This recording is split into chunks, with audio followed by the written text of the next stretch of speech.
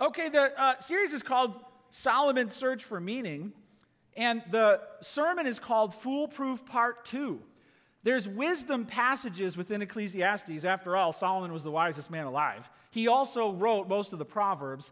So the book is mostly philosophy and reflection on life, but then he'll give some wisdom principles that we can grab onto. And Solomon is going to talk to us today about how to foolproof our lives.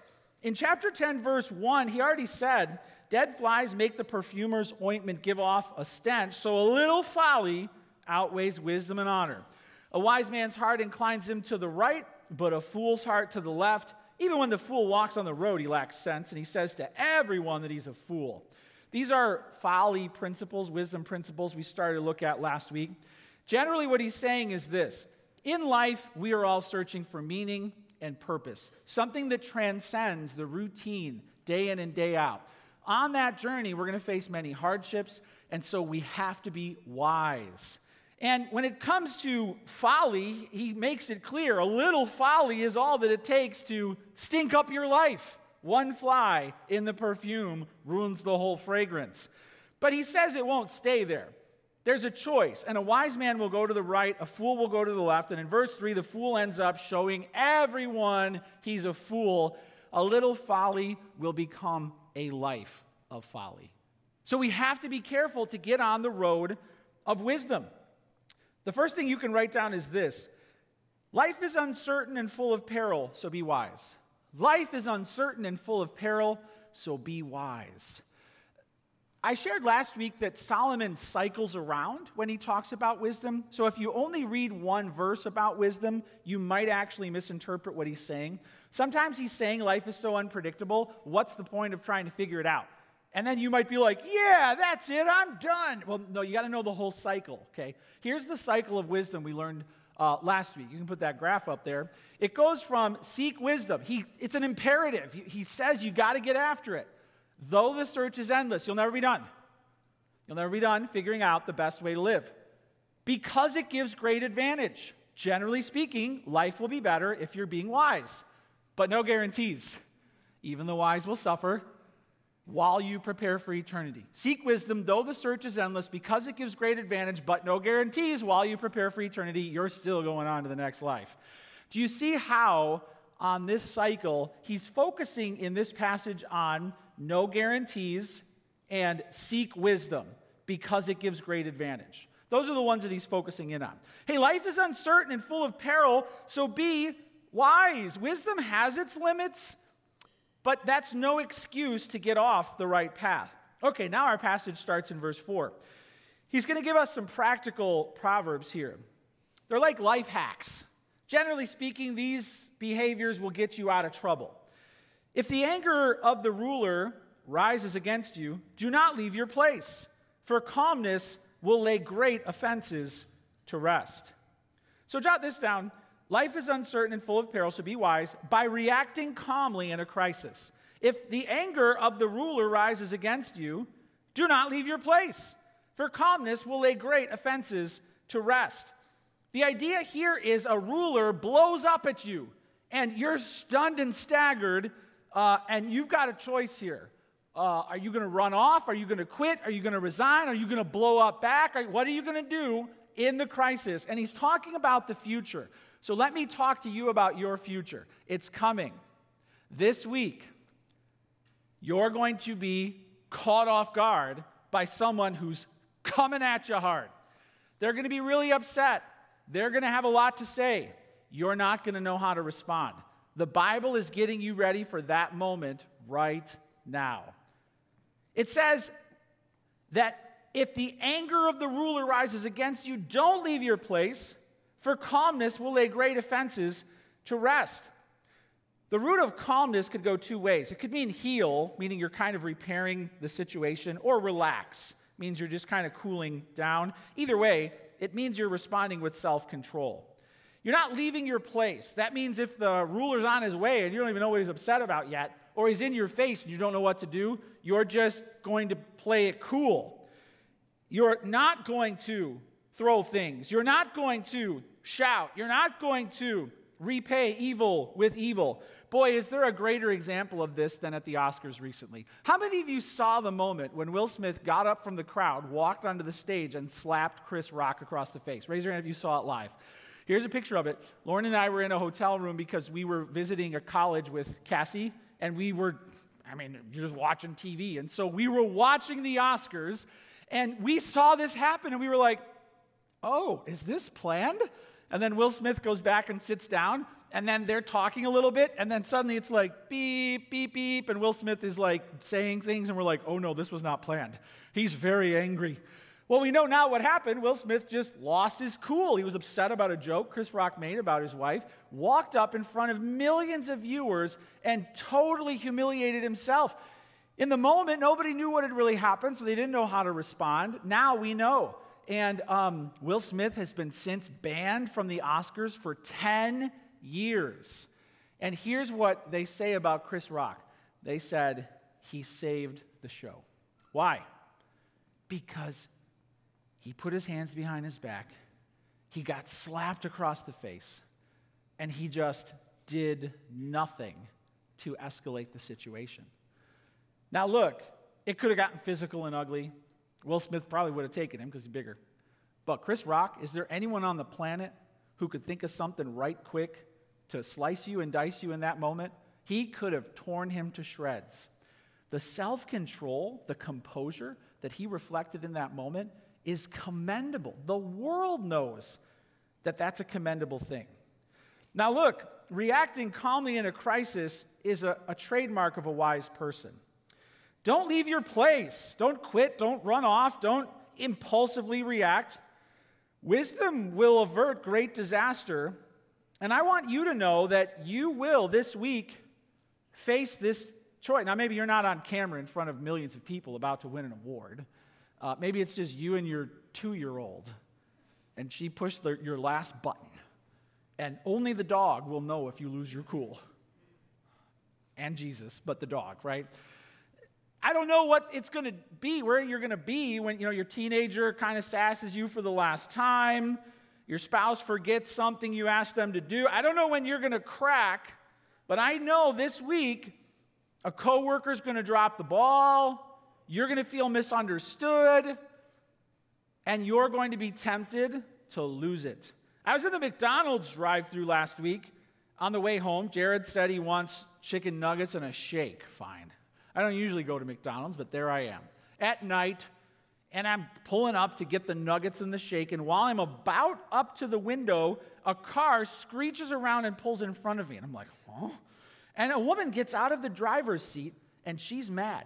And she walks up to the window that's open, and she goes, "You forgot my drink!"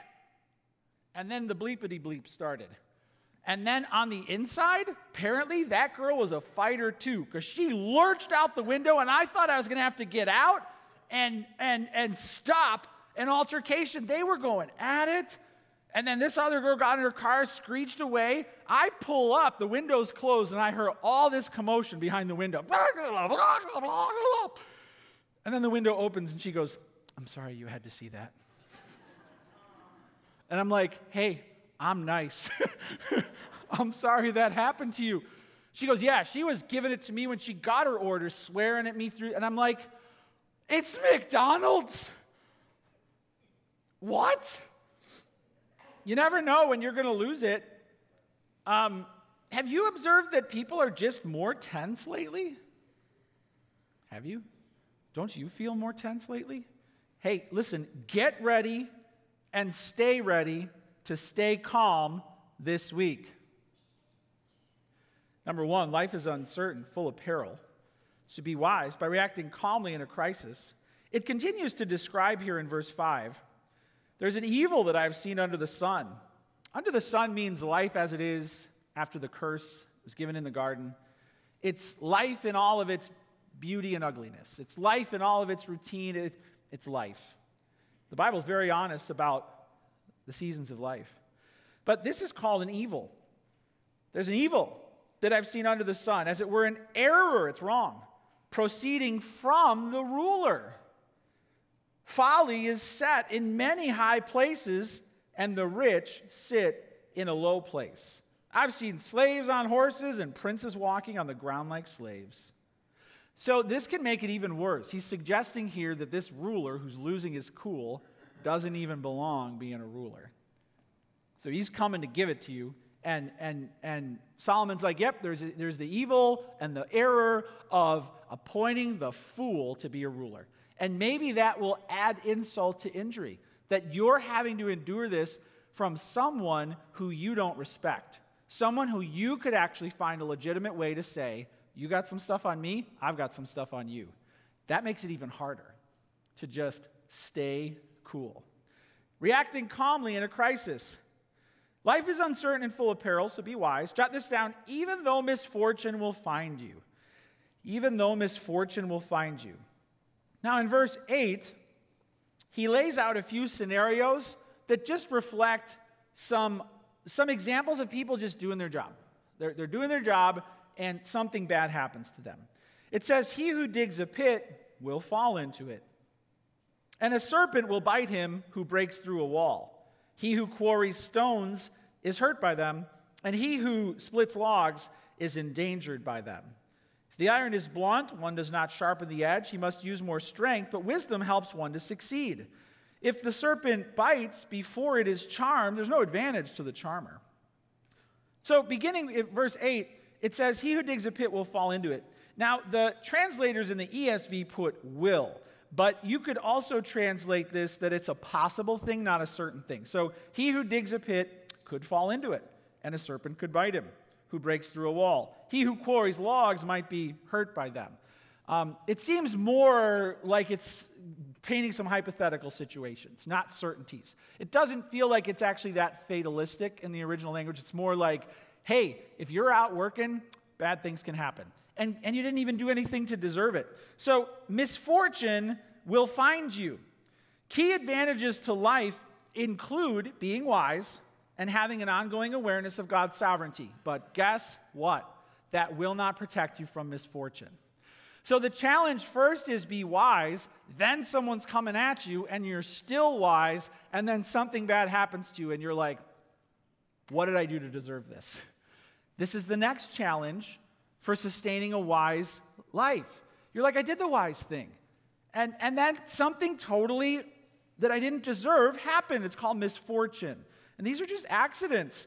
Sometimes in Proverbs it talks about a wicked person like digging a pit and they fall into it. That's not what's happening here. What's happening here is just possible misfortune scenarios. And maybe this has happened to you recently. Maybe in your life you've just been going along with your business. You haven't been really doing anything to get yourself in trouble. And then something happened and you're like, what? And it might even be like, how did this happen? Like, it's so unlikely that this misfortune found me.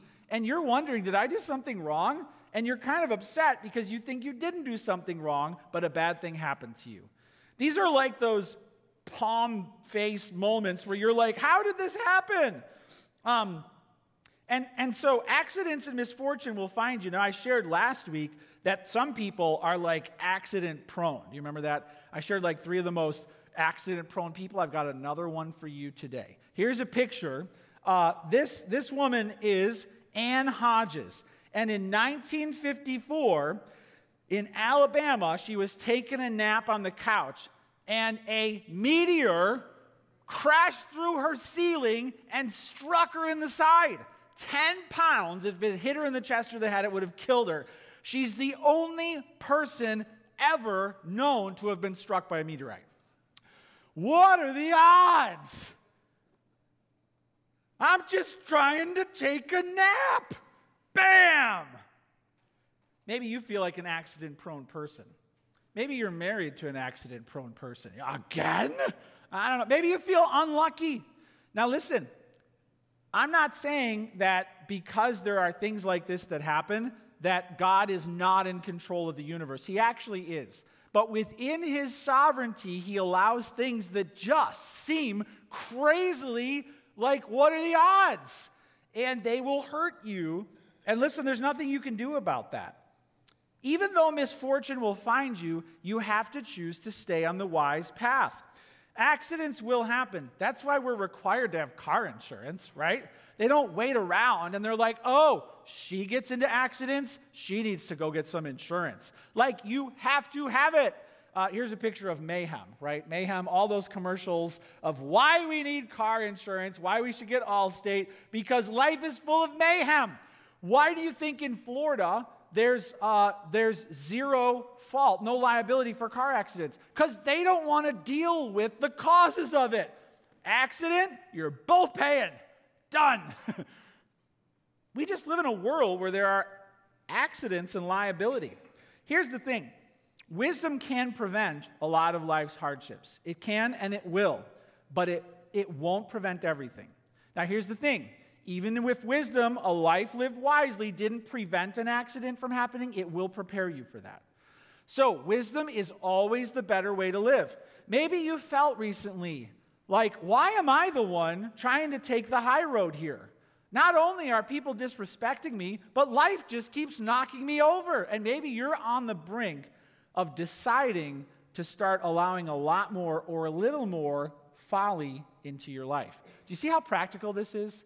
How Solomon's like, nope, even one fly in the ointment ruins the fragrance. If you just even start a little gossip and slander at your workplace about your boss, right? If you just even allow a little cutting corners financially, it's going to take you down a road.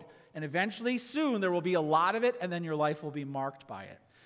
Life is uncertain and full of peril. We have to be wise by reacting calmly in a crisis, even though misfortune will find you. Jot this down. By choosing your words carefully. By choosing your words carefully. So it says here in verse 11 or 12, the words of a wise man's mouth win him favor, but the lips of a fool consume him. The beginning of the words of his mouth is foolishness, and the end of his talk is evil madness. A fool multiplies words, though no man knows what is to be, and who can tell him what will be after him? So we have to choose words carefully. We have to check our speech. Is it careless or is it careful? Especially in this context around authority figures. But in general, is your speech careful or careless? So when it comes to your speech, a good idea, a good picture of keeping your speech pure is that of a filter. How many of you have a water filter at home? Like you have a pitcher, or on your sink you have a filter, right? So our filter, you push a button and it says green or red. It's working or it's not working. It's good or it's bad. And then we have to change out the filter when it goes bad. When it comes to your speech, how's your filter right now? Do you feel like you've just been guarding your speech, guarding the gate of your mouth at home, at work, in church? Or do you feel like the filter needs to be changed out? We had an issue with at home because our ice maker was somewhat malfunctioning, and the ice started to have a bit of an odor to it, and we were like, it smelled like pepper almost, and we were like, what is that? So we Googled it, and it's like, well, you might need a new ice maker, you might need a filter, but check your water because it could be the water, there could be contaminants. And I was like, oh dear. So I went on Amazon. I actually brought it here, but I think I forgot it in the back room. And you can buy a water test kit on Amazon for like $25. So I bought it. It came. I pulled it out of the box, and there's a list of 15 different contaminants that can be in your water.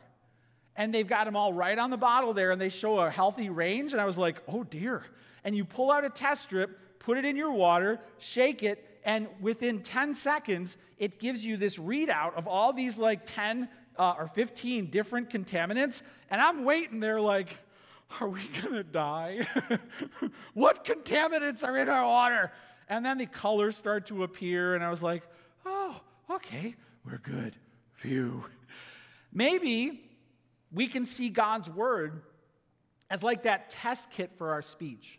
How are you doing with slander or gossip? How are you doing at cursing or outbursts of anger? Like, where are those contaminants showing up? Levels of those contaminants in your life. This might be a good week to choose your words carefully, to get that filter swapped out. Because choosing your words carefully is a mark of wisdom. Jot this down. And by working hard and being responsible. Life is uncertain and full of peril. Be wise, react calmly. Misfortune's going to find you. Choose your words carefully, And work hard and be responsible. It says in verse 15, the toil of a fool wearies him. He doesn't even know the way to the city. He gets lost or makes excuses. I didn't know how to find my way. Or, works hard and then travels 3 times as long as he needs to get home. We don't know what it means. It just means that he's out lost. And the toil of a fool wearies him. Woe to you, O land, when your king is a child and your princes feast in the morning. Now this is the leaders again who are not working. They're partying at sunup. Happy are you, O land, when your king is the son of the nobility. Your princes feast at the proper time for strength and not for drunkenness.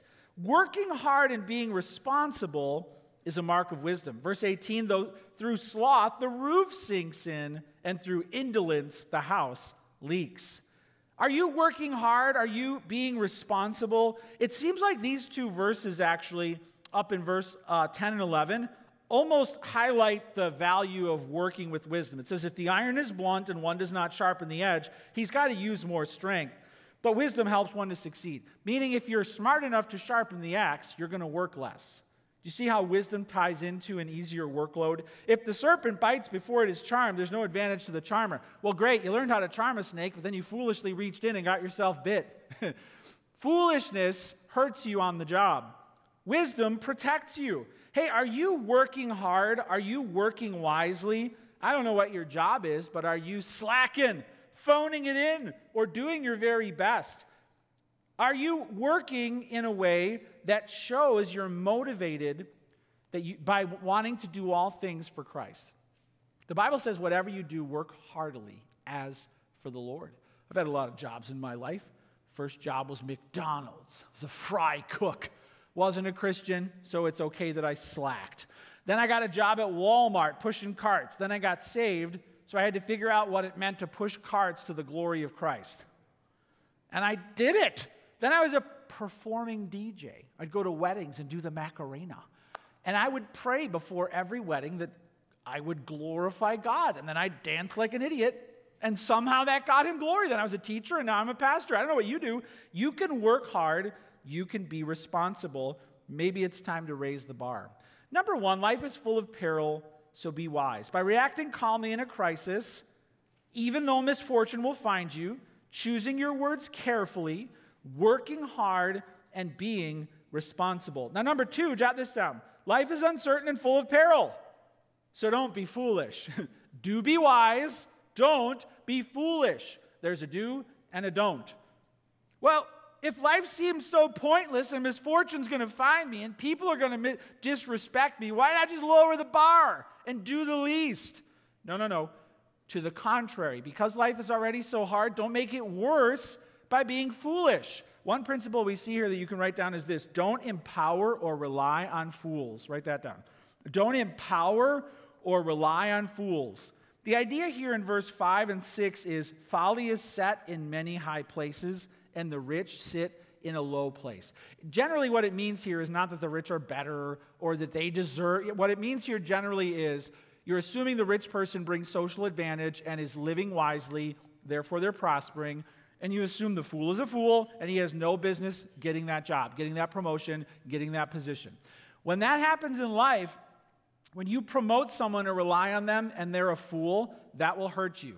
And it will hurt you in a special way. In Proverbs, relying on the fool is described as one of the biggest ways you can bring ruin into your life. This could also include your friendships. This could include the people who you're surrounding yourself with. Oh, maybe you picked 4 great friends to go out for the night, but the one bad friend could land you all behind bars. It's just one. And it's been said, show me your friends and I'll show you your future.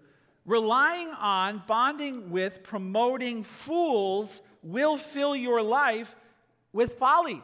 And if you promote someone or hire someone or entrust them and they're a fool, they will hurt other people too. Now, we don't know the motives here. Maybe it's nepotism. Maybe it's, well, I know him. He's a buddy. Maybe it's because you didn't do your due diligence. I don't know. But the point is, a fool got power. Don't empower or rely on fools because they will make you pay. This specifically kind of describes government issues here, right? Folly is set in many high places. Slaves on horses, princes walking on the ground like slaves. Now, I know this might surprise you to know, but in the ancient world, some members of the government actually proved to be incompetent. I know, things were primitive back then. We live in a much more advanced civilization today, so you might have to use your imagination. But there were people in power who were incompetent and they were hurting others. Google it if you want to know. Okay. Now, folly in leadership can do great damage to a nation, can do great damage to a neighboring nation, to a workplace, even to a church. Leaders who are childish, harsh, overbearing, deceptive, incompetent, unwise, or unstable can bring a lot of turmoil into a lot of people's lives. You probably have experienced that, where you were under the leadership of a fool. And maybe they were acting foolish because they were wicked. Maybe they were acting foolish because they were desperate. I don't know. But you probably have stories of when a fool was at the wheel and you got into a 10-car pileup because of it. And you couldn't avoid it because they were in charge. Maybe you're in that car pileup right now and you're like, we've got to get this person off the driver's seat. I don't know. But I have a feeling that you understand exactly what I'm saying. Life is uncertain and full of peril, so don't be foolish. Don't empower or rely on fools. Jot this down. Don't speak endless, empty, wicked things. Don't speak endless, empty, wicked things. So it talks about the words here in verse 12. The words of a wise man's mouth win him favor. Grace. Result of the speaking is grace. There's a great response to a wise man when he speaks. The words are edifying to those around him, and the words bring a blessing to him or her. Verse 12, the words of a wise man's mouth win him favor, but the lips of a fool consume him. Now that picture is supposed to be like a joke. The lips of a fool consume him. Meaning, what's on the menu? If you're a fool and you keep talking, it's like you're on the menu. You're eating yourself alive. Cause of death? Your words.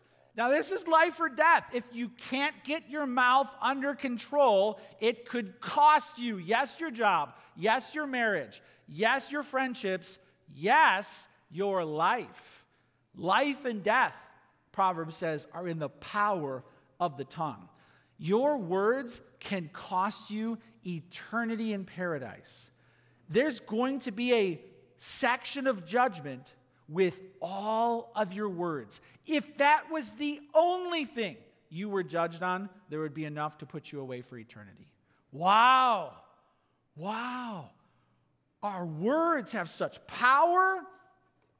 And so we should be really careful not to speak endless, empty, wicked things. It goes on to say in verse 13, the beginning of the words of his mouth is foolishness, and at the end of his talk is evil madness.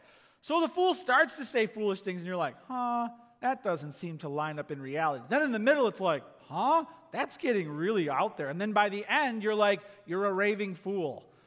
The train just keeps going off the tracks further and further. It doesn't get any better. The more the fool talks, the further down the dark path they go. Verse 14, a fool multiplies words, though no man knows what is to be. So this is an area of ignorance. Can't figure it out, keeps talking. Who can tell him what will be after him? So here's what we see. We see endless words. How are you doing at knowing when to stop talking? When to listen? When you've said all that you know about something? How are you doing at not being a know-it-all or a bragger or a complainer about problems that can't be solved? Or a challenger who won't stop undermining people in authority? How are you doing at making sure the quantity of your words is under control? I've said enough. I shouldn't say much more. I don't know. How are you doing at the quantity of your words? Asking questions is a great way to pivot the conversation. Yeah, let me ask you what you think about that. Now you're listening. And generally speaking, the older we get in life, the more we're tempted to have our ears get smaller and our mouth get bigger. But you know what? The wise person, the opposite happens. Your ears get bigger and your mouth gets smaller. That's wisdom. How are you doing at avoiding empty words? Empty means ignorant. You don't know what you're talking about. Or it means uninformed. You're speaking on something you can't speak to. Or you can't back it up. You're all talk. You're overcompensating for something that you don't know how to do, or you have no follow through. You said you're going to do something. Those are empty words. How are you doing at making sure the quality of your words are backed by your integrity and your actions? Empty words. That could also mean you're truthful. What about wicked words? How are you doing at avoiding wicked words? Endless, empty, wicked things. Wicked just means it's outright filth. It's just wrong. It's just pure sin. It can be divisive. It can be immoral. It can be deceptive. It can be slanderous. It can be malicious. How are you doing at avoiding endless, empty, wicked speech? And I don't know, maybe there's something or someone in your life where you have just turned off the filter and you have let the sewage pour out of your mouth. And maybe it's time to say, you know what, I'm done with that. I'm done with that. I'm not going to talk like that anymore. You know, there are times in every marriage where one person is really struggling in life, and what they're saying about life or someone else, and a spouse has to come alongside them and say, look, I know you're upset. We don't talk that way in this house, okay? Come on, let's get the filter back in. You know, you might need to tell a friend or a family member, hey, look, I know you're just kind of unloading. I don't want to hear that. I don't want to hear that. I want you to be wise in this situation. I love you, but hey, let's get the filter back installed. Don't speak endless, empty, wicked things. Remember, the Bible says every careless word will be brought into the judgment. And jot this down, don't be lazy. Don't empower or rely on fools. Don't speak endless, empty, wicked things. Don't be lazy. Don't be lazy. We're back to the work ethic here in verse 18. Through sloth, the roof sinks in, and through indolence, the house leaks. You can see it in the house. Now, I know you're all feeling guilty right now because there's something in your house you've been neglecting, all right? Look, I'm the chief offender. When I was inviting 100 people to church yesterday, a lot of people had their garages open, and I got garage envy. I was like I'm walking up to the door, and then I'm like, oh, that's what a clean garage looks like. And there was one guy in his garage, and I just started asking him questions. I'm like, how do you keep your garage so clean? And he loved to tell me. And it was a great conversation. He's like a trustee in the township, and he's telling me, and he's got this impeccable floor that shines, and I'm like, I've got some cracks in my floor. And so I got some work to do on the house. I don't want you to feel guilty. I just want you to be able to assess how are we doing at combating laziness. Because even though life is hard and people are unfair, we are not to become complacent or careless or lazy. How are you doing with that? When it comes to work, how's your attitude and your words about work? Here's a quote from a British humorist named Jerome K. Jerome. There's a name. He says, I like work. It fascinates me. I can sit and look at it for hours. Maybe that's you. You're struggling to get motivated, struggling to stay motivated, especially if you've been working from home or hybrid. You might be like, I'm just struggling with productivity. It says here, through sloth, the roof sinks in. Here's a picture. You know what a sloth is, right? And the goal is to not become that. The goal is to not become that. Okay. Verse 19, bread is made for laughter and wine gladdens life and money answers everything. They don't know what is meant by this. It could mean that there are verses that talk about just enjoying life. It maybe, if it's tied into the context here, it means that if you want to enjoy life, you have to have bread, you have to have wine, and you have to have money. And if you're a sloth, you won't have those things. So there could be a tie in there, okay? Like, get to work, fix your house, do a good job, then you can have a good meal, you can even have people over, and you're going to have money to do things. It seems like that's likely what's being said. And then in verse 20, it says, even in your thoughts do not curse the king, nor in your bedroom curse the rich. For a bird of the air will carry your voice, or some winged creature tell the matter. The idea here could also be that if you are lazy, you're going to get blown up by your supervisor, you're going to lose your job, you won't have money. Or if you're gossiping a little birdie is going to carry what you said, and it's going to get you in trouble. Either your laziness or your words can cost you your job, and now you're going to be poor. It could all tie together, but as a rule, Christians are to be hardworking, reliable, not lazy at home. Hey, how can I help? At work, hey, how can I excel? And at church, we make disciples who worship Christ, walk with Christ, witness for Christ, and work for Christ. So often people are used to being in churches in the past where it was kind of like low bar. Like, well, whatever, it's just church. It's just church. So there's kind of this understanding that you can just do the least or not do a good job. And we really challenge people, because we're serving a king, to do your best to present yourself as a workman approved who doesn't need to be ashamed. Are you doing your best? First of all, have you kind of joined a ministry team? If this is going to be your church home, have you said, hey, put me to work. What can I do? Every week we have people telling us, I'm ready to start serving Christ again. And then do you bring an attitude of, I'm going to do great, I'm going to be on time, I'm going to go above and beyond, I'm going to prepare in advance. Like, this is for a king. How's your work ethic? Don't be lazy, and let's work hard for Christ. Okay, so number one, life is uncertain and full of perils, so be wise. By reacting calmly in a crisis, even though misfortune will find you, by choosing your words carefully and working hard and being responsible. Number two, life is uncertain and full of perils, so don't be foolish. Don't empower or rely on fools. Don't speak endless, empty, wicked things. Don't be lazy. And then number three, we're going to talk about eternity. Generally in the context, here's the point. Write this down. Life is uncertain and full of peril, so prepare for eternity. All of these proverbs, in the context, Solomon is saying, are just getting you ready for the inevitable when you cross over into the next life. We know that because in chapter 9, verse 9, it says, enjoy life with the wife whom you love all the days of your vain life that he has given you under the sun, because that's your portion in life, and in your toil at which you toil under the sun, whatever your hand finds to do, do it with all your might, for there is no work or thought or knowledge or wisdom in Sheol to which you are going. The idea is you have this chance. Time is going to come when your shot is over and you will pass over into the next life.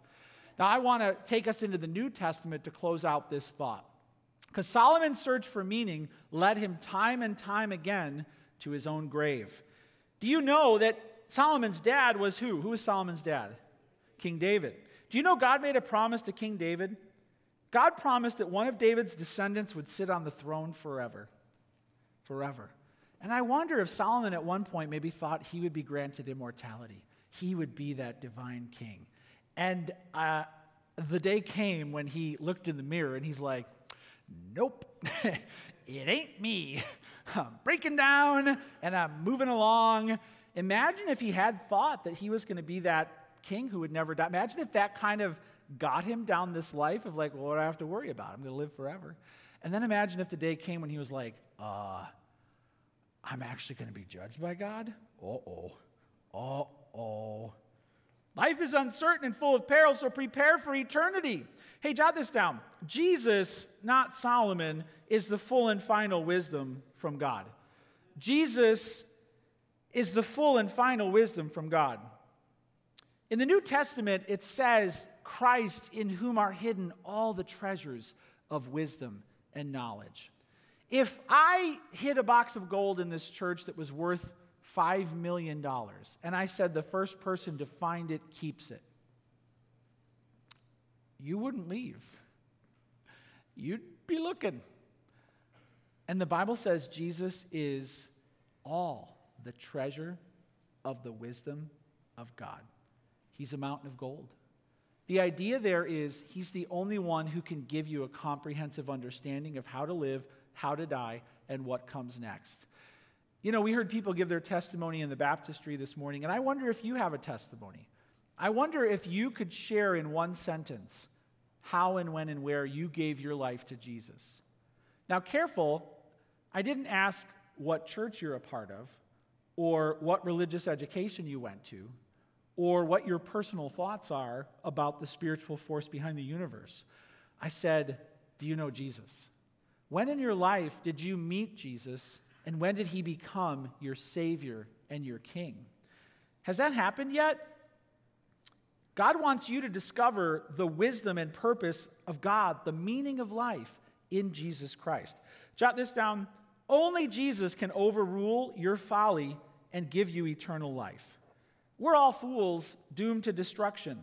Only Jesus can overrule our folly and give us eternal life. He says in John 14:6, I am the way, the truth, and the life. No one comes to the Father except through me. Hey, do you know that Ecclesiastes sounds a lot like Solomon's testimony? Sounds like he tried everything and he kept coming back to the reality that he needed to live for God. Life seems to be pointless because it's fleeting, it's repetitive and dull, it doesn't satisfy, and we will soon all be forgotten. The longer we live, the more we will suffer, and the less we will truly understand the point of it all. Only Jesus can fill your life with joy because he came from heaven to build an eternal kingdom, to rescue you from darkness, and to give you hope. Hey, are you born again? Are you saved? Are you going to heaven? I want to give you a chance right now to respond to what you've heard. Your search can end right now when you abandon all dead ends and admit you need a Savior. Then the adventure of a lifetime will truly begin. When you follow Jesus down every up and down here, and then one day you cross over that dark river of death, and then the glory begins. Let's pray. Jesus, I know there are some here this morning. Maybe they've been watching online. They've tried everything, and nothing works. Their life is less full, less complete, less stable, less prosperous, less satisfying than it was before. And they're tempted to lose heart. Maybe because of it, they have walked down many foolish paths. They have been foolish in relationships. They've been foolish with jobs. They've been foolish with church. They've tried even the bad roads and they're still not satisfied. Here and now today, you have brought them to hear that it's only through a life-giving relationship with the wisdom of God, Jesus Christ, that their life can make sense, that it can count, that it can matter, and that it can be joyful no matter what happens, that they can actually find strength to be wise, power that they've never had before. Lord, there are people I know right now who are saying, I want that. And I pray that in their own heart, they would talk to you right now. That's all prayer is, talking to God. And I pray in their heart that they would say this with me right now. Oh, Jesus. You can say that in your heart right now. Oh, Jesus, save me from my sins. Wash away all of my foolishness. Come into my life. Promise me paradise. Teach me how to live to please you. Make my life count. Make my life full. On the highest days, take me even higher. And on the lowest days, light up the darkness.